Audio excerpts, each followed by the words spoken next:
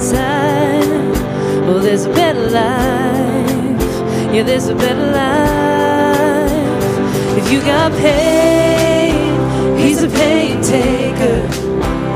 If you feel lost, he's a way maker. If you need freedom or saving, he's a prison shaking savior. If you got chains, well, he's a chain breaker. We've all searched for the light of day in the dead of night. We've all found ourselves worn out from the same old fight. We've all run to things we know that just ain't right.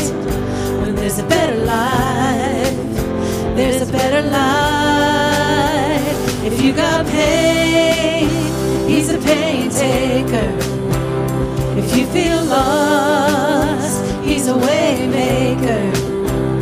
If you need freedom or saving, he's a prison shaking savior. If you got chains, well, he's a chain breaker.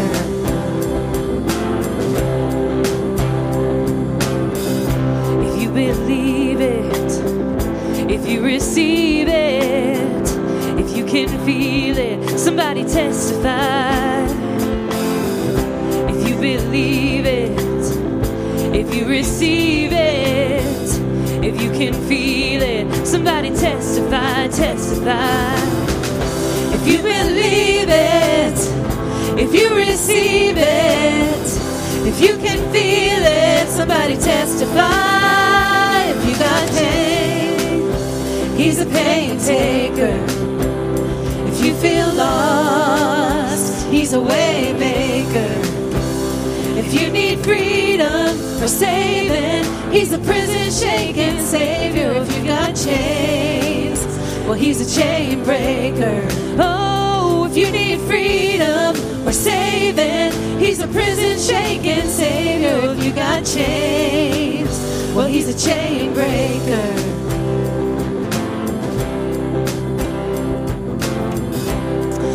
Would you welcome those around you today? Just say hello, maybe get their name. It's great to have you here today. If you need to cross the aisle to see somebody that you know, don't be afraid to do that. We're so glad you're here with us today.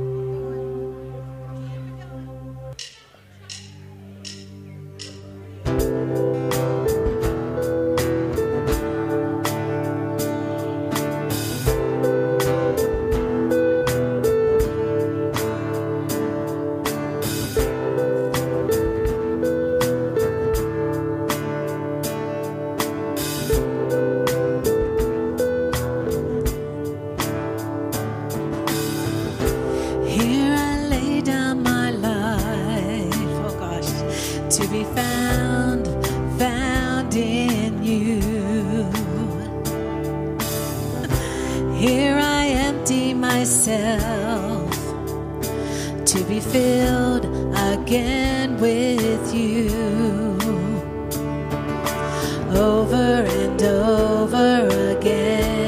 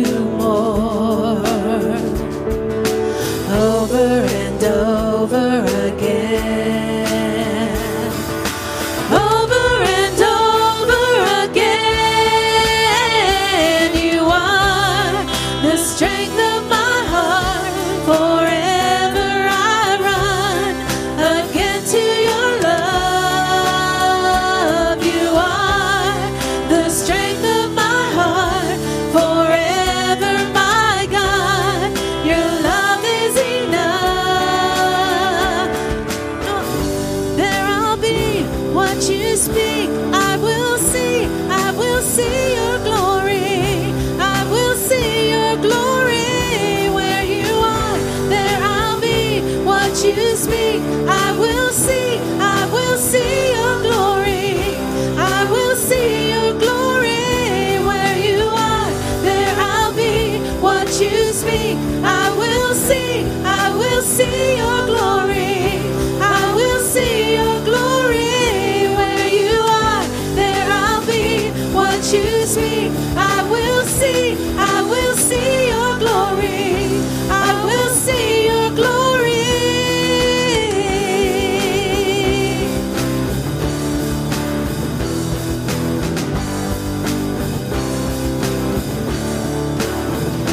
You are the strength of my heart. Forever I run again to your love. You are the strength of my heart. Forever, my God, your love is enough. You are the strength of my heart. Forever I run again to your love.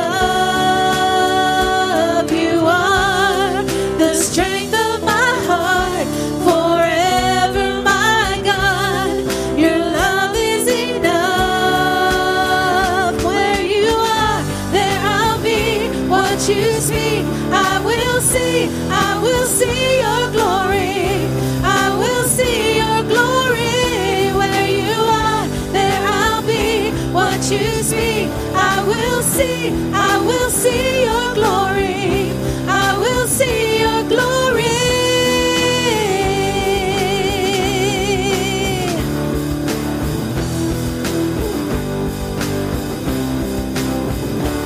Thanks so much. Can I have a seat, please?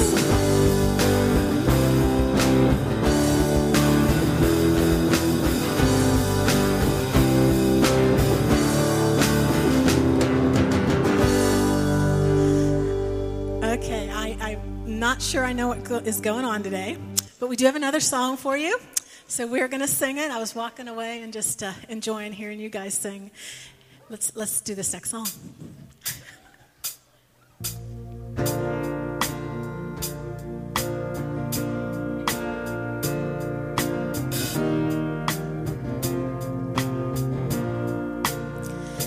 You unravel me with a melody. You surround me with a song of deliverance from my enemies, till all my fears are gone. I'm no longer a slave to fear. I am a child of God. I'm no longer a slave to fear. I am a child of God. Mother's womb, you have chosen me. Love has called my name. I've been born again into your family. Your blood flows through my veins. I'm no longer a slave to fear. I am a child of God. I'm no longer a slave to fear. I am a child of God. I'm no longer a slave to fear. I am a child of God. I'm no longer a slave to fear. I am a child of God. You split the sea so I could walk right through it. My fears were drowned in perfect love. You rescued me so I could stand and sing. I am a child of God. Amen. You You split the sea so I could walk right through it. My fears were drowned in perfect love. You rescued me so I could stand and sing. I am a child of God. Yes, I am, Lord. I am a child of God. I am a child of God. Full of faith, yes, I am a child of God. I'm no longer a slave to fear. I am a child of God. I'm no longer a slave to fear. I am a child of God. I want you to close your eyes just for a moment. And I want you to claim that promise. I am no longer a slave to fear. Believe that you are a child of God. So I want you to sing that with us and sing it with conviction and truth. I'm no longer a slave to fear.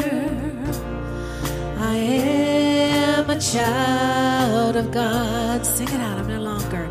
I'm no longer a slave to fear.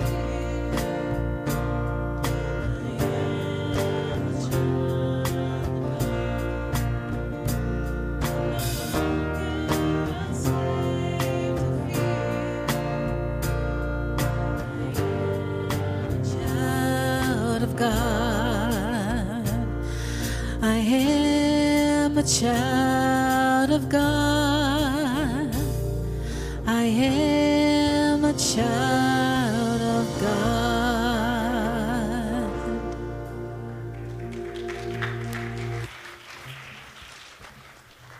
It's hard not to get excited after hearing that, amen? Yeah, I love that.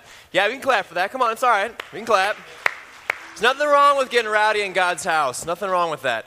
Hey, one of the things that I grew up hearing from my mom is, we'd have these moments of just craziness. And I remember one thing very clearly she would tell me. She said, hey, Luke, when we have these moments of chaos, these moments of craziness, it's so important to step back and remind yourself of what's true.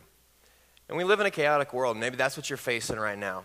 It's just chaos, and coming here is just trying to just get a break from the chaos. And so let's remind ourselves of what is true. I'm no longer a slave to fear. I'm a child of God. And maybe for some of you, that's the first time you've ever heard that. And we're excited about you being here. We're excited about what God's going to teach us through his word this morning. I appreciate if you pass the friendship folders at this point and let us know you're here. And we're just really excited about what God's doing in this church. And the reason why we're excited is because there's movement all over the place, and sometimes we don't see that. And I want to share with you that I was walking downstairs this morning, and I connected with one of the preschool rooms. And with joy in their faces, they said that we had a child who accepted Christ at the 9:30 hour. Can we praise God for that? Isn't that awesome? That's what it's about, and that's what we're about here at Crossroads, is about bringing people into a growing relationship with Jesus Christ. That's what we're about. At the end of the day, no matter what way you look at what we do, we are trying to encourage people and push people and challenge people and bring people into a growing relationship with Jesus Christ. And that's what we're all about here. I want to highlight something really cool we have coming up on March 24th is our Extreme Egg Hunt Challenge. This is going to be a slightly different spin than what we did last year. Last year was the helicopter, was kind of the sticky cool factor. This year, what we're going to be doing is kind of having obstacle courses. And how many of you have seen American Ninja Warrior and seen those people fling and slide and swing from all different kinds of crazy places, some better than others?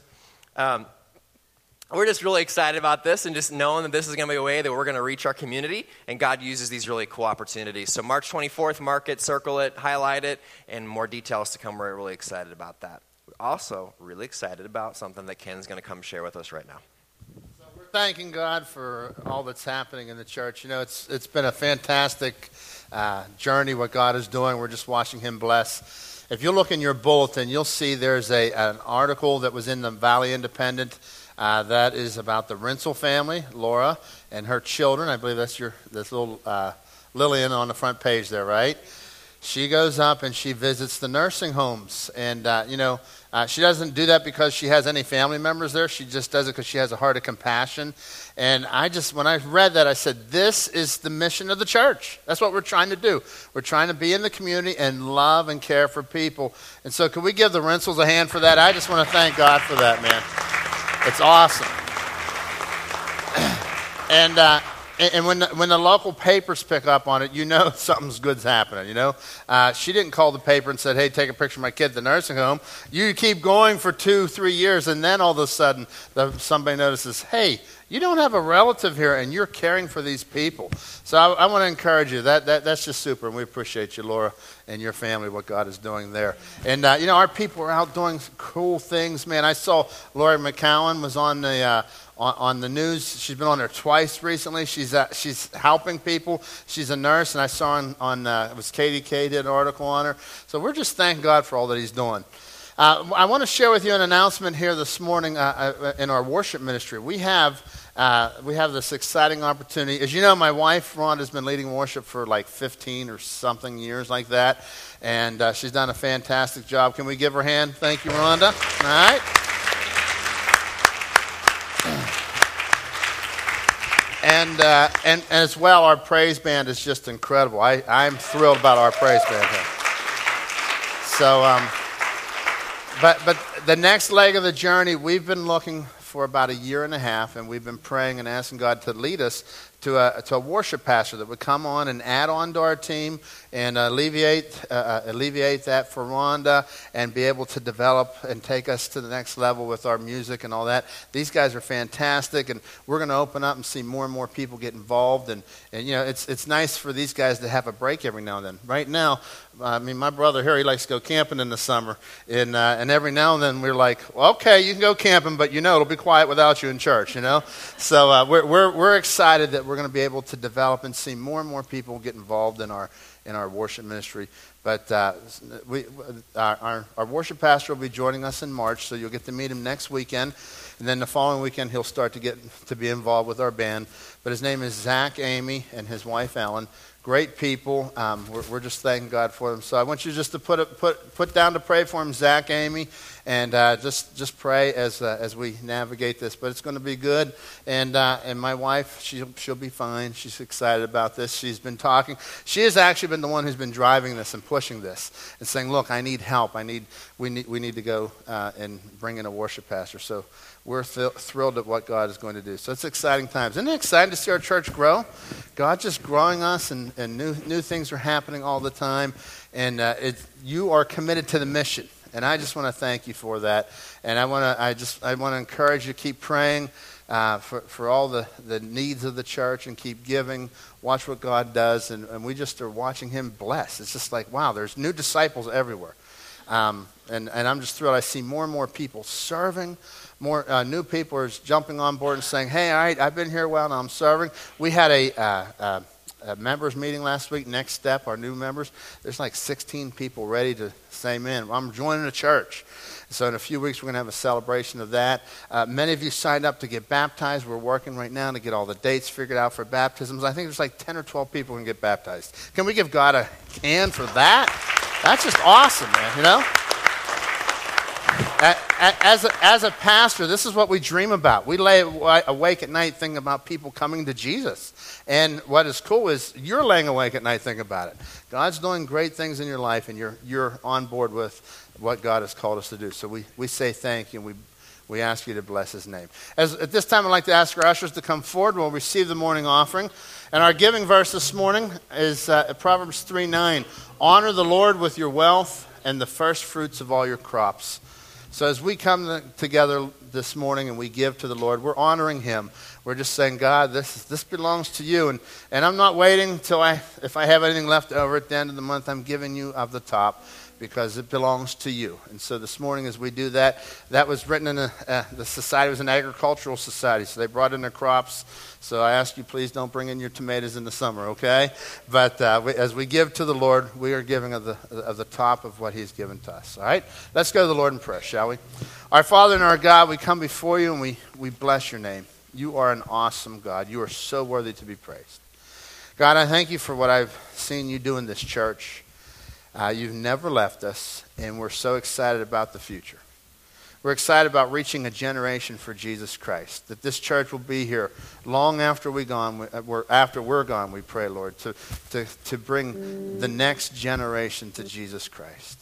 God, thank you that you've given us today, and we're to reach the people in our communities and in our neighborhoods, and we're watching it happen. You're growing your family here, Lord, by your people reaching out, by being friendly, by inviting, by praying.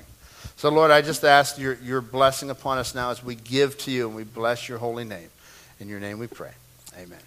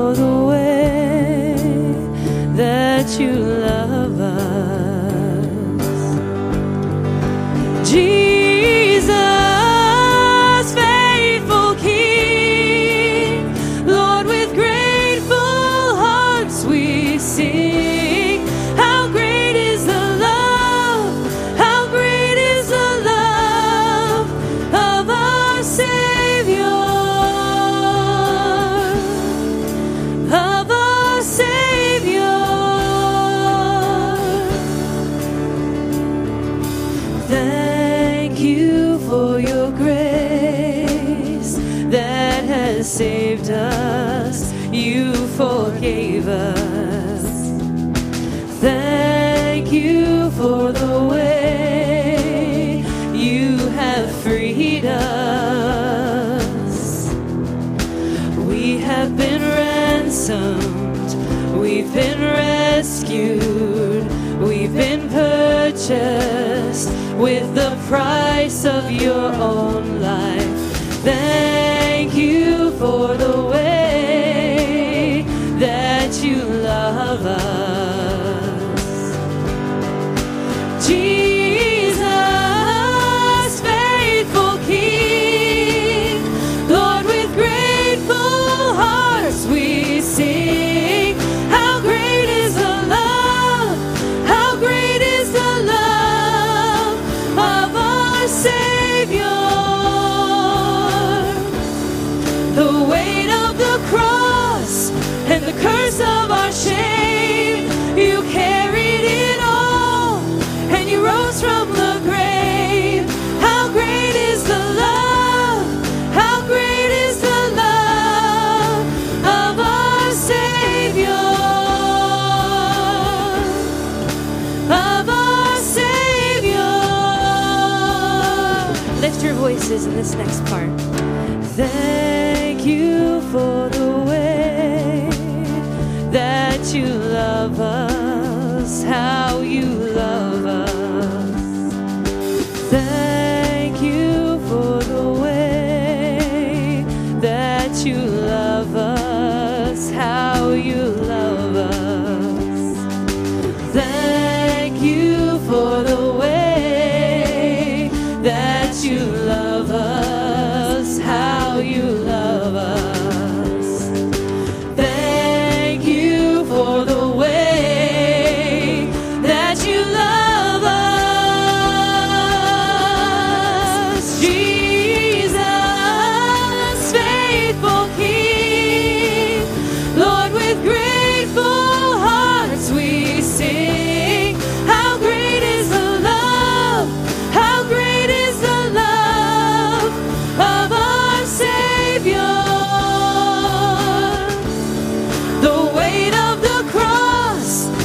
curse of our shame. You carried it all, and you rose from the grave. How great is the love, how great is the love of our Savior, of our Savior.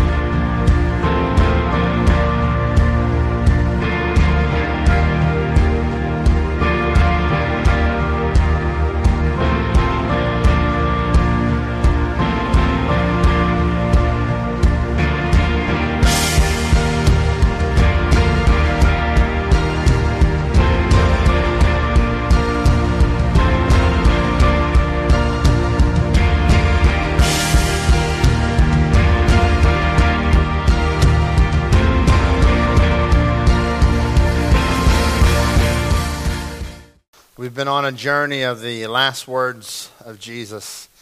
Last words of the final words as he's on the last 6 hours before he dies on the cross. And so here he is on the cross, and we see there are 7 statements that he gives.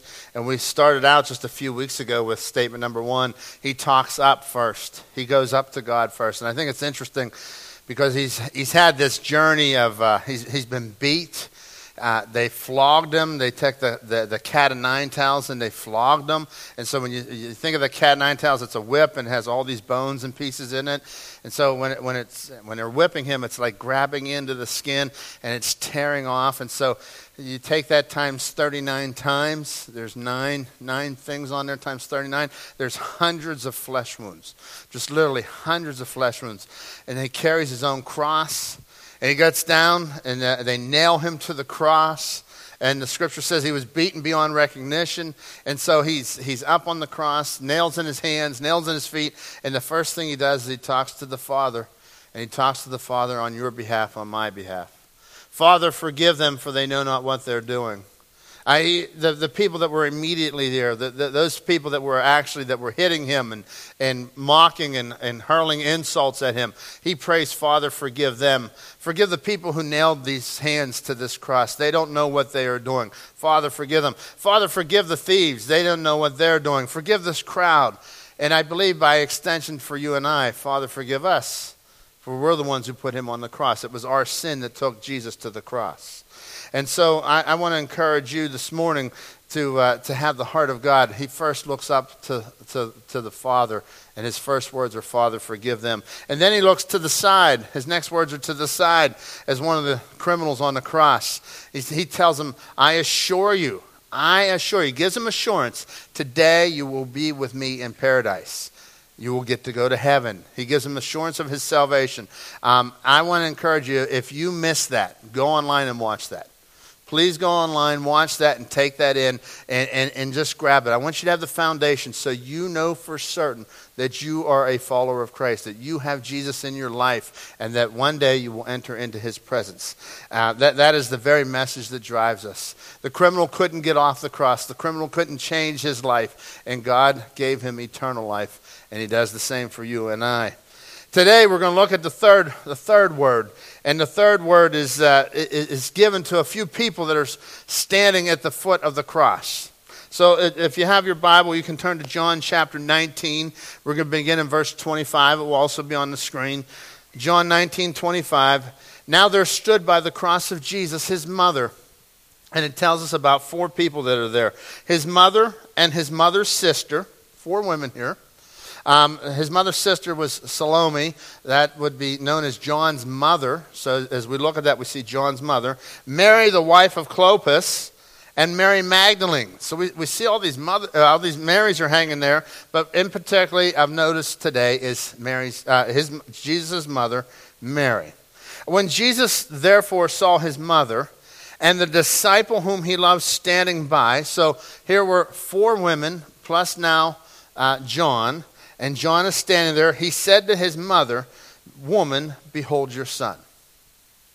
And at first glance, you look at it and you say, wow, this isn't too powerful of a word. I mean, you go from today, you'll be with me in paradise, to woman, behold your son. And it's really big, because what's happening here is she is seeing her son now as the Savior. She knew about it all along. If you go back and you read the Magnificat that she wrote, this prayer that she wrote to God, she says, my soul is humbled, my soul is glorifying my God and my Savior. And so she realized her need of a Savior. And Jesus reminds her here, he says, woman, behold your son. And so at this moment, she is seeing him as a Savior, because he takes it a step further. Verse 27, then he said to the disciple, that's John. John was an eyewitness of the life of Jesus. If you go through and you read the book of John, there's 21 chapters. I encourage you. You can do it before Easter. You got 21 days. You can do the book of John, and you will see an eyewitness account of the life of Jesus. Eyewitness account of the life of Jesus. So here he is. He says to the disciple, John writes himself in. When you see in John's writing, the disciple or the beloved disciple, that's how you're knowing this is John. Behold your mother. And from that hour, the disciple took her to his own home. And so what is happening here is there's a really powerful word. And some, as I've done some reading, some scholars say, well, this is a word of affection. We can see a lot of affection here for his family. There's a word of relationship. And I'll summarize it up this morning with this word. It's a word of love.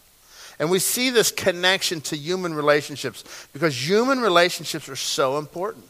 As Jesus was departing and he's coming down, he's dying on the cross, he's soon to pay for the sin of mankind in just a few hours. As he's coming down to the end, we see human relationships are extremely important, and he starts out with a family. So the last word, we'll call it, is love here. This morning we're going to look at love, and there's a few ways that he shows love. From this word, woman, behold your son. Son, behold your mother. From this, we can see there's a powerful word that he's given us, and it's about your family. First of all, if you could love like Jesus, think about that. If you could love like Jesus, it would be transforming, because Jesus, his love, transformed people, right? And I want to share with you that you can love like Jesus through his power. You can't do it by turning over a new leaf. You can't do it by trying harder, but you can when you come and submit to the Lord, and you come before Jesus and you say, all right, I want what you did there on that cross. I want that type of love in my life, and I'm going to surrender, and I'm going to let you love me first, and then I will love others. We see a huge thing. First of all, he loved in his family. He loved in his family.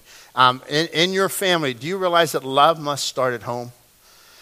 If I say that I love the world, I go over and feed orphans in Ecuador, but I don't love my own family, I don't love my wife, and I don't love my kids, there's something wrong. And so love has to start at home. And Jesus modeled this here by calling on care for his own family. You see, love is not a feeling, folks. It's a verb. Some of you, you're out a little bit of cash because Valentine's Day was 10 days ago, right? You got some really nice roses. You got some really nice dinner. You know, it's been a while since you had a steak that tastes that good, right? And you're like, yeah, we'll do that again next year, right? And it's like you put out that money because of love. Why? Because you care for your family. But love is a lot more than a dinner and roses. Love is a lot more than some feeling. It's a choice. It's something that you do. You choose to do this. It's an action. And so we have to start at home. Love must start at home.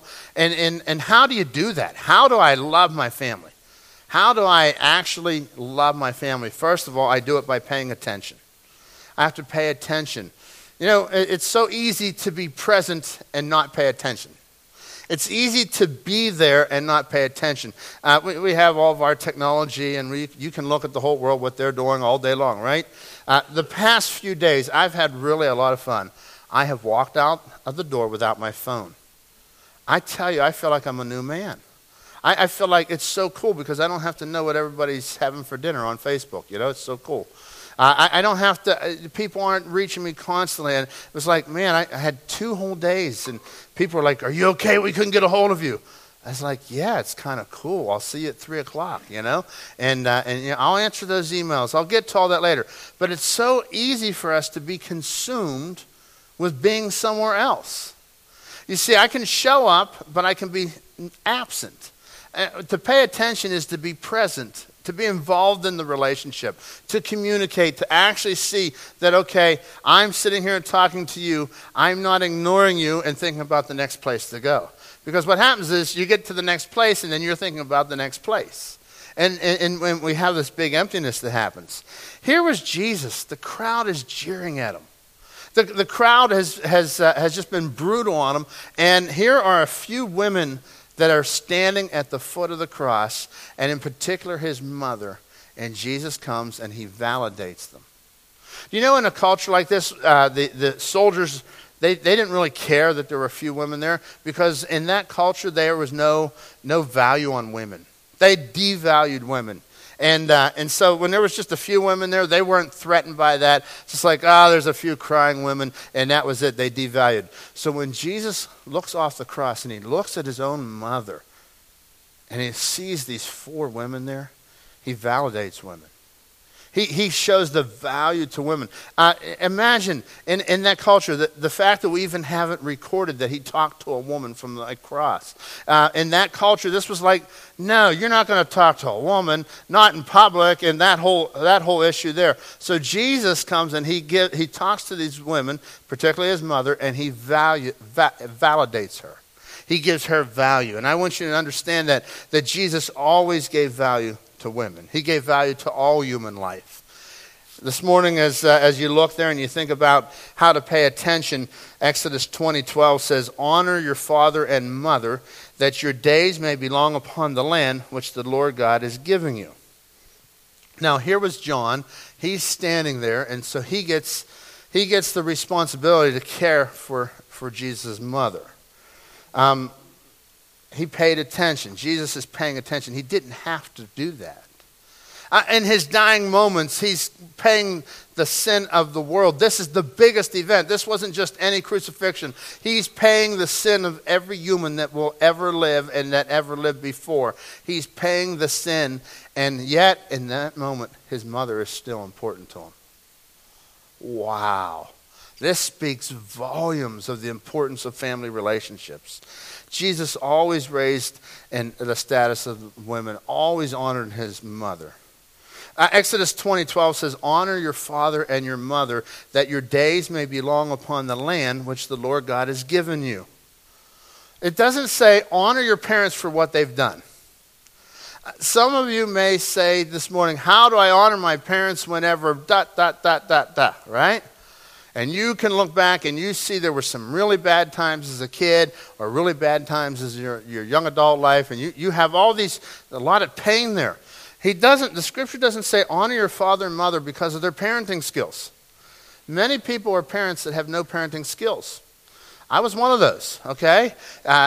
You take home a baby from the hospital. There was no instructions with that thing, You bring this child home, you're like, what am I going to do now, okay? And I'm not saying we were bad parents. I'm saying we just didn't know what we were doing.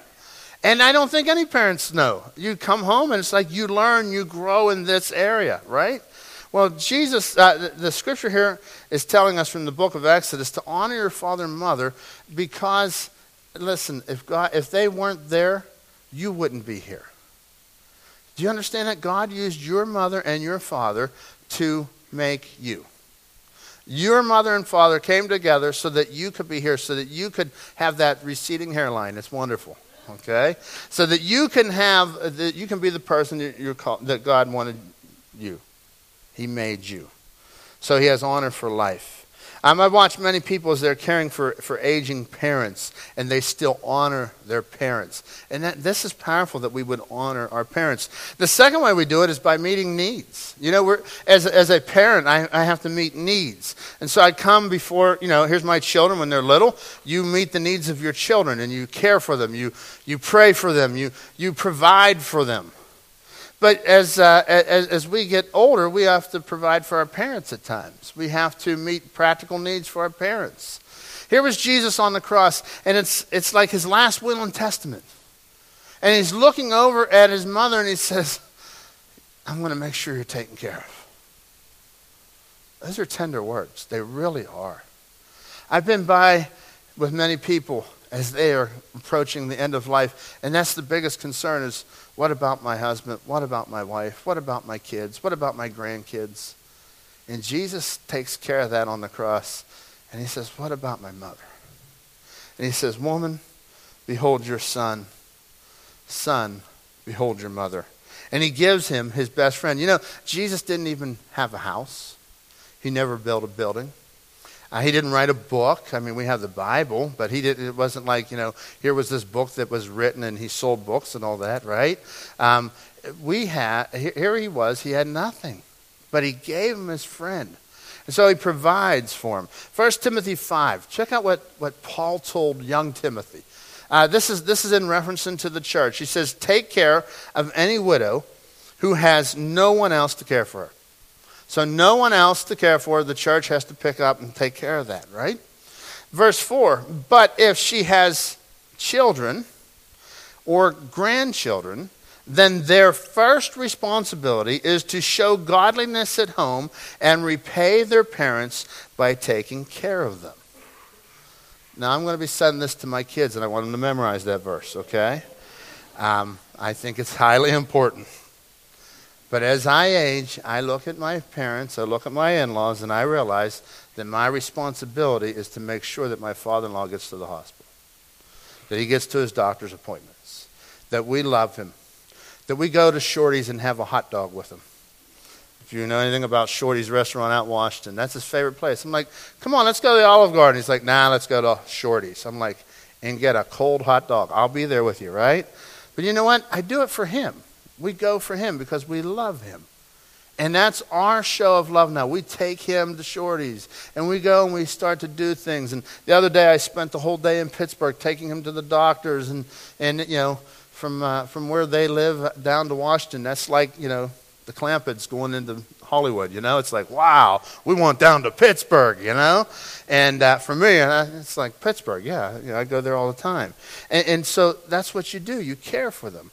And so, my mother, I was over at my mother's house yesterday. I told her that we'll take care of something. And, she saw something that needed done. She goes, oh, by the way, who do I call for that? I was like, you're looking at him, Mom. And she looks at me, she goes, but you're a pastor. I was like, it's okay. I can do this.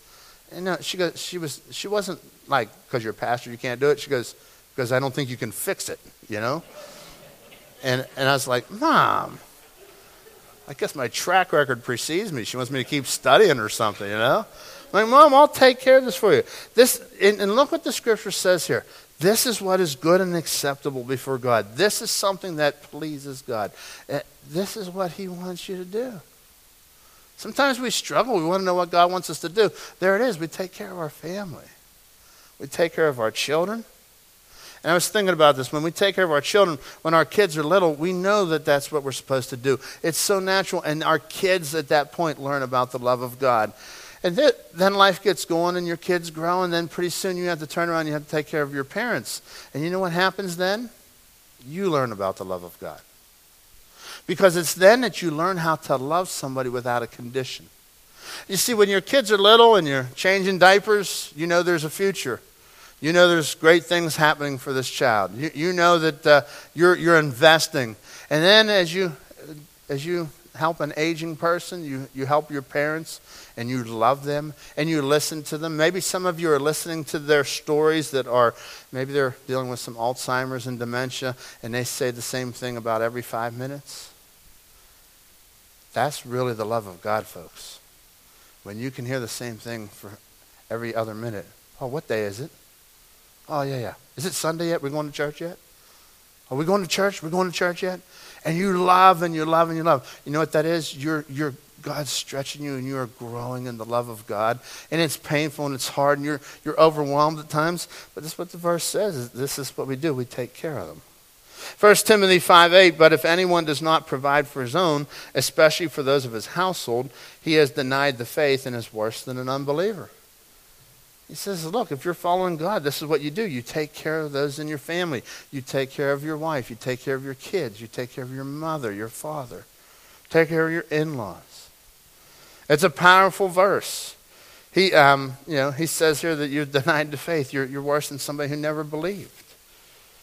I've seen many people through the years around the church here that have modeled for me the proper way to do that. And I watched them in pain. I watched them struggling, and it's like, wow, they have stepped up to the plate, and they are caring. And I have watched them through that process.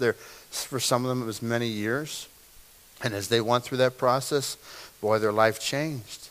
And all of a sudden, they became more like Jesus because they did what God told them to do.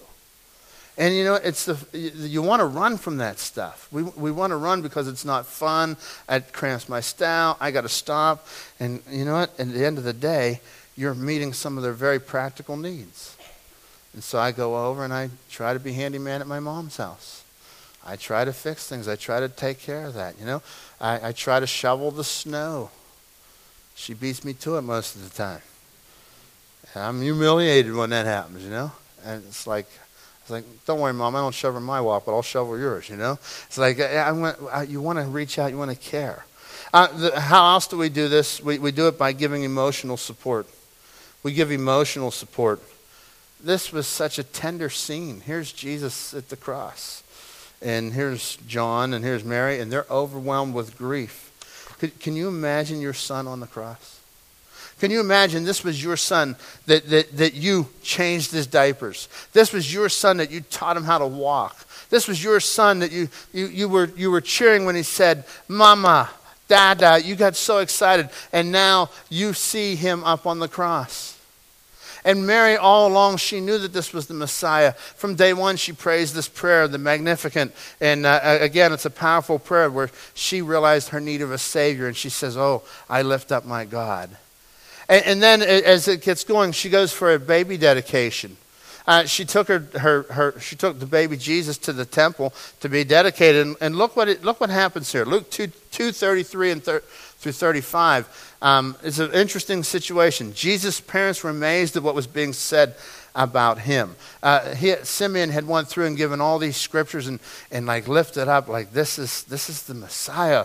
I can retire now because God has fulfilled his promise to me that I would see this. I never thought it would happen, and I'm actually seeing this. And then Simeon blessed them, verse 34, and said to Mary, the baby's mother, this child is destined to cause many in Israel to fall, but he will be a joy to many others. He has been sent as a sign from God, but many will oppose him. And as a result, the deepest thoughts of many hearts will be revealed, and a sword will pierce your very soul. I wonder if when she was standing at the cross, she started to remember what Simeon said. As she's standing at the cross, does she remember, oh, that's what he meant? She remembers a time that he was going to be thrown off of a cliff over in Luke 4. There was a time that the people were rallying to take Jesus and to throw him off the edge of a cliff. And now she's seeing his troubled ministry. She's seeing how the people were always at him. They were always persecuting him. There was a big following that loved him, but you had these Pharisees that were always mad at him. And then you see that they finally got their way and they took him all the way to the cross. Jesus is standing there with nail-pierced hands, and Mary is standing at the foot of the cross with a pierced heart. Proverbs 17:17 says that a friend is always loyal and a brother is born to help in the time of need. In other words, families stick together in all kinds of trouble. Families stick together. And that's what we do. We show up, we stand up, and we hold up. We show up. We're there. We stand up for our kids, and we hold them up. And I want to encourage you. Are you there when your kids are being crucified? When your kids are going through hard times, and maybe they're even walking away from God, are you there for them? Let's come and let's be there for our kids when they're 12, when they're 20, when they're 30, when they're 40, when they're 50. Let's be there for our kids. Show up, stand up, and hold up. Let's hold them up because they face times that they need to know our unconditional love. And when I show unconditional love to a child or to a parent, to my wife, when you show unconditional love that is not based upon your action, that is the love of God, and you can have a radical, transforming event in that child's life. Doesn't mean that we don't confront. It doesn't mean that we don't say, hey, this is not in your best interest. Because as a parent, that's not love. See, love does not hide the truth. But love is very particular in loving and caring and saying, look, even if you don't follow Jesus, I got your back. I got your back. That's what God did for us. Look what Ephesians 5:25 says. Husbands, love your wives just as Christ also loved the church and gave himself for her. I fall short on that. I really do. I try to do my best. But at the end of the day, do I love like Jesus loved? Do I love with that sacrificial type of love? How did he do it, man? He did it not thinking about himself. And so many times we come, and I've come to this conclusion. The more that I love Jesus, the more I'll love my wife. The more that I love Jesus, the more I'll love my wife. I fall in love with him and I catch his love because he first loved me. I'm not in love with him because I did something so special. John said we love him because he first loved us.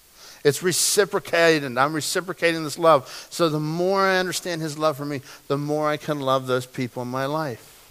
And I can love my wife, I can love my kids, I can love my mother, I can love my father, I can love my in-laws. These are important relationships. The second thing here to notice is that he didn't just leave it at the family relationship. He's telling us that we need to learn how to love in God's family. Learn how to love in God's family. In other words, treat other believers as family. I often hear believers tripping on other believers all the time. Believers shooting their own wounded. That's not what we're supposed to do. We're supposed to come in and treat them like family. As I look through this and I see, he says, woman, behold your son. Son, behold your mother. And he's saying this to John. I'm saying, where's Jesus' brothers? Where's Joseph? Well, Joseph, we know. Joseph, we see no more mention of Joseph after Jesus is 12 years old. And most scholars believe that Joseph likely, a few years after Jesus was 12, maybe that 13 to 15 zone, passed away. So Mary's now a widow. I want you to think of Mary at the cross. This isn't the young girl who's having the new baby. This is the woman with gray hair now. And she's standing there. She's a widow. She's weathered. Life has been hard. And she's been trying to keep up with her son. And now this. But her brothers, his brothers aren't there. So Jesus had 4 brothers. If you go and you read in John chapter 7, verse 5, we're going to call them his half-brothers. Because Jesus was born of a virgin. The other ones were not born of a virgin. You go there and you'll see that Mary and Joseph had relationships after Jesus was born. And there are 4 brothers that are mentioned there. One of them was James. And so, when you think about it, wow, he had half-brothers. Well, where was his half-brothers? Let me share this with you. They did not believe he was the Messiah at this point. John chapter 7, verse 5 says that his brothers did not yet believe. At this point, they did not believe. Do you know how hard that would have been to grow up with Jesus as your brother? Think about it. You're having family game time, and there's a fight that breaks out around 5 brothers, right? And you go to your mother, you say, "It wasn't me, it was Jesus." And your mother's like, "Nah, I don't think so. I don't think that's what happened. You might blame another brother, but not that one." Do you realize how hard that would have been? And so they didn't believe he was the Messiah at this point. They're like, what is with our crazy brother? Why is he? I'll tell you when they believed it. After he rose from the dead. When Jesus rose from the dead, that was the game changer. So when Jesus rose from the dead, now they're like, whoa, he was right. No wonder we never saw him do anything wrong, because he's God. He rose from the dead. As a matter of fact, his brother James, at this point, on the cross. Now remember, they're on the cross. They're not believing him yet. They're not even present. The other disciples are in hiding. They are worried for their life. They're a real courageous group. They're hiding. And John is there, and the brothers, they're saying the same thing. They don't want anybody to think that they really were part of that, and they didn't. But after the cross, these guys became believers. They became followers and said, man, this is so cool. He really is the Messiah. And then James, as a matter of fact, James becomes the leader of the church at Jerusalem. So if you want to deal with some doubts, you go in, you deal with the guy who said, I grew up with him, and I didn't really believe it till he came back to life. But that's the litmus test, folks. That's how we know things are rolling, because this Jesus, this is not some story. This man rose from the grave, and it is life-changing. And I love to talk about the fact that our God is alive, and that is the game changer. The resurrection would make anybody a believer, and I think that's why you're here this morning, because you believe. Because you're saying, man, this man rose from the dead. I'm going to trust. Some of you are in doubt. Some of you are questioning. And I want to tell you, keep coming on the journey. Because once you understand this, once you start to catch this, once you have an encounter with the risen Lord, your life is going to be radically different. It's going to be so cool. And we're going to let God deal with that. It's so cool. After the resurrection, they believed. Galatians 6:10 says, therefore, whenever we have the opportunity, we should do good to everyone, especially to those in the family of faith. We're to treat the family of God, those that are fellow believers, we're to treat them as family. That's a command there. For whoever does the will of my Father in heaven is my brother and sister and mother. When Jesus was asked about who his family is, and there was a situation that came up, and that was his answer. If you follow Jesus, here's the bottom line. If you follow Jesus, we are family. Remember is it Sister Sledge? I don't know. We are family. I got mother, sister, and me, right? That's the church. That's the church. One of these days, maybe we'll sing that in church. Wouldn't that be kind of radical? Maybe our new worship pastor, I'll have to have a few words with him. All right? If you are a follower of Jesus, we are a family, and we are instructed to treat each other. And I'll tell you what, as a pastor, I love watching what God does. I hear needs that need to be met, and it doesn't come to the church. Another believer goes and meets the need. Oh, it's so powerful, because that's biblical Christianity. That's what we see modeled in the book of Acts. Those people there, they were going out and they were taking care of the body of Christ. Never speak harshly to an older man, but appeal to him respectfully, as you would to your own father. Talk to younger men as you would to your own brothers. Treat older women as you would your mother, and treat younger women with all purity as you would your own sisters. This is the dynamic. Paul's telling young Timothy here how to live in the church, and this is it. And so this is how we're to live. We are to care for everyone, but especially the family of God. And I want to challenge us as a church family. As we are growing. It's exciting. God is doing incredible things in this church right now. But the area that God's going to take us in is learning how to love like he did. That means learning how to love people that you don't know very well, how to open up, how to become friends, how to provide, how to emotionally support other people, how to come along them and pay attention. And I want, if we could all model this, let's walk around our campus here on Sunday morning, think about how can I pay attention to somebody else. Wouldn't that be really cool? If we just say, oh man, well there's somebody I don't know, and you just reach out and say, hi, I don't believe we've met. And they'll be thrilled to hear from you. And all you do is, you don't even have to shake their hand, because it's flu season, right? You don't have to shake anybody's hand. You just say, hi, I'm Ken, very nice to meet you, glad you're here today. And they may say, well, I've been here for 3 months. You say, oh, that's so cool, I'm glad I finally got to meet you. And people are thrilled with that, because it's a family. You see, that just doesn't happen. When I go to Giant Eagle, people don't come up to me and introduce themselves. I go introduce myself at Giant Eagle.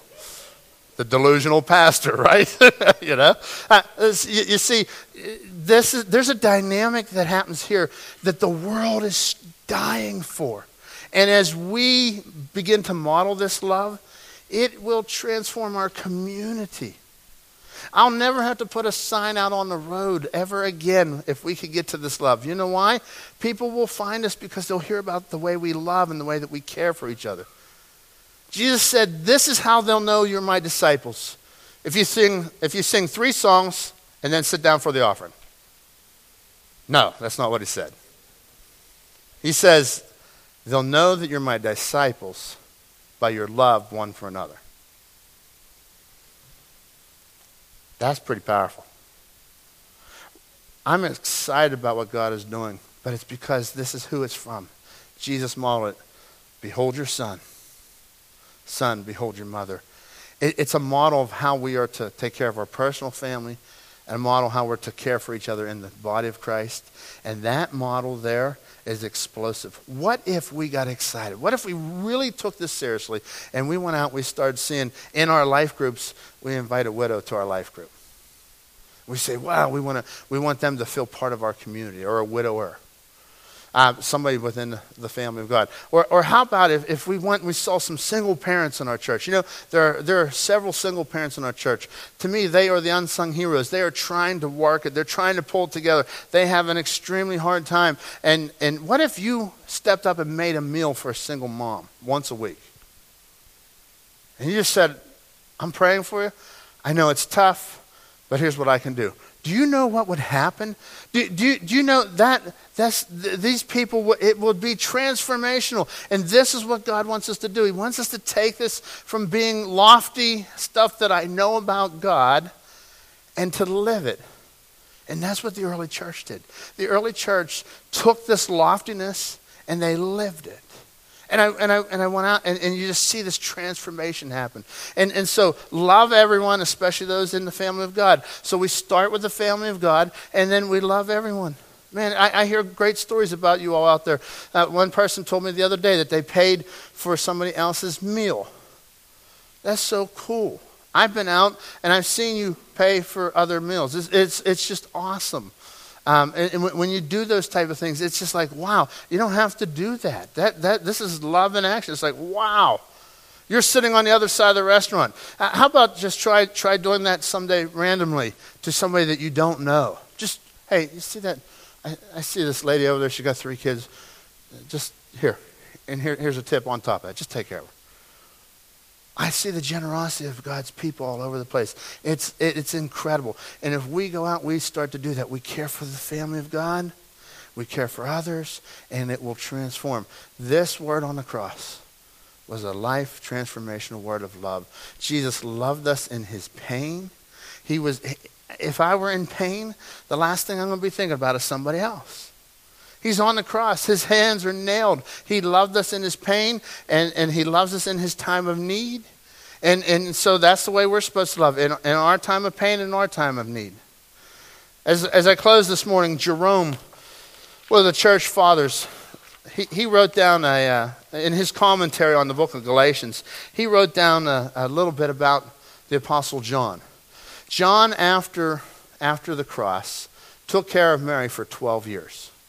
And then she died. And then John continues on, and he lives to like early 90s. And he was a great preacher. He could get up and he would preach weekly. Could you imagine having the Apostle John as your pastor? How cool would that be? I'd be going there. That'd be like, wow, this is a cool church. And as he got older, they said that it was at the point where, and Jerome records for us, he says that it was at the point where he couldn't really walk anymore, kind of like Billy Graham, you know.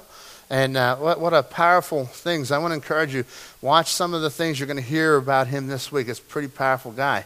But here was John. They wheeled him in. They would carry him in on a stretcher, and they would sit him up front. And this was his sermon. Little children, love one another. Amen. And then they would take him out.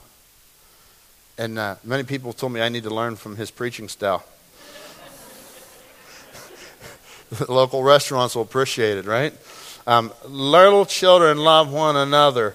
And he would lie down on his back, and they would carry him back out. And then they would do this for like a series of weeks. He just kept coming in towards the end of his life. And they said, why is it that that's your only message? Little children love one another. And the Apostle John replies, because it is enough. It is the Lord's command, and if this alone be done, it is enough. I want to challenge you to love one another. Let's bow in prayer. With our heads bowed and eyes closed this morning, you realize that John and Mary took a big risk by being at the foot of the cross, but they would have missed a huge blessing had they stayed away. And this morning, you're dealing with pain, you're dealing with problems, you're dealing with needs.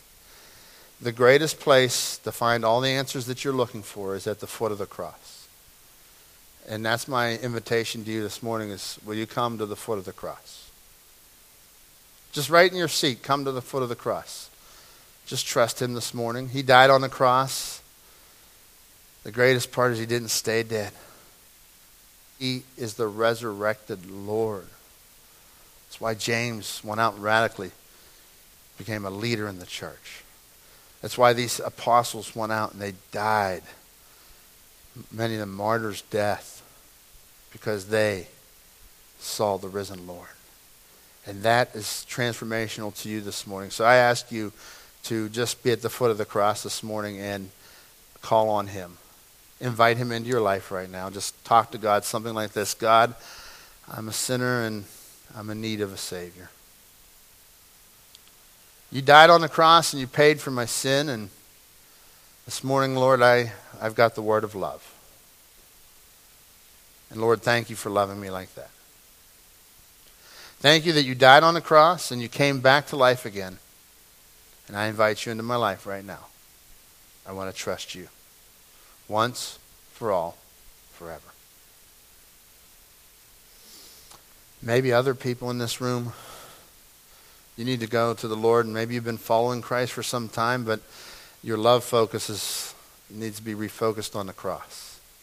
Maybe you've been trying in your own power to love others, and you just realized this morning you can't do this. You need him to do it. May I invite you to the foot of the cross to gain power, to gain strength, to gain peace. Lord, be with your people as they respond to you. In your precious name we pray. Amen.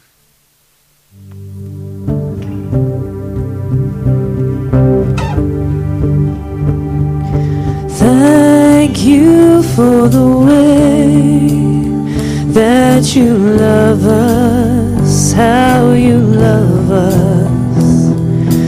Thank you for the way you have made us. We were created for your pleasure, for your presence, for the glory of your name. Thank you for the way that you love us. Jesus, faithful King, Lord, with grateful hearts we sing. How great is the love, how great is the love of our Savior. The weight of the cross and the curse of our shame, you carried it all, and you rose from the grave. How great is the love, how great is the love of our Savior, of our Savior. We are so glad that you could come out and worship with us this morning. We hope you have a wonderful week, and we'll see you again next Sunday.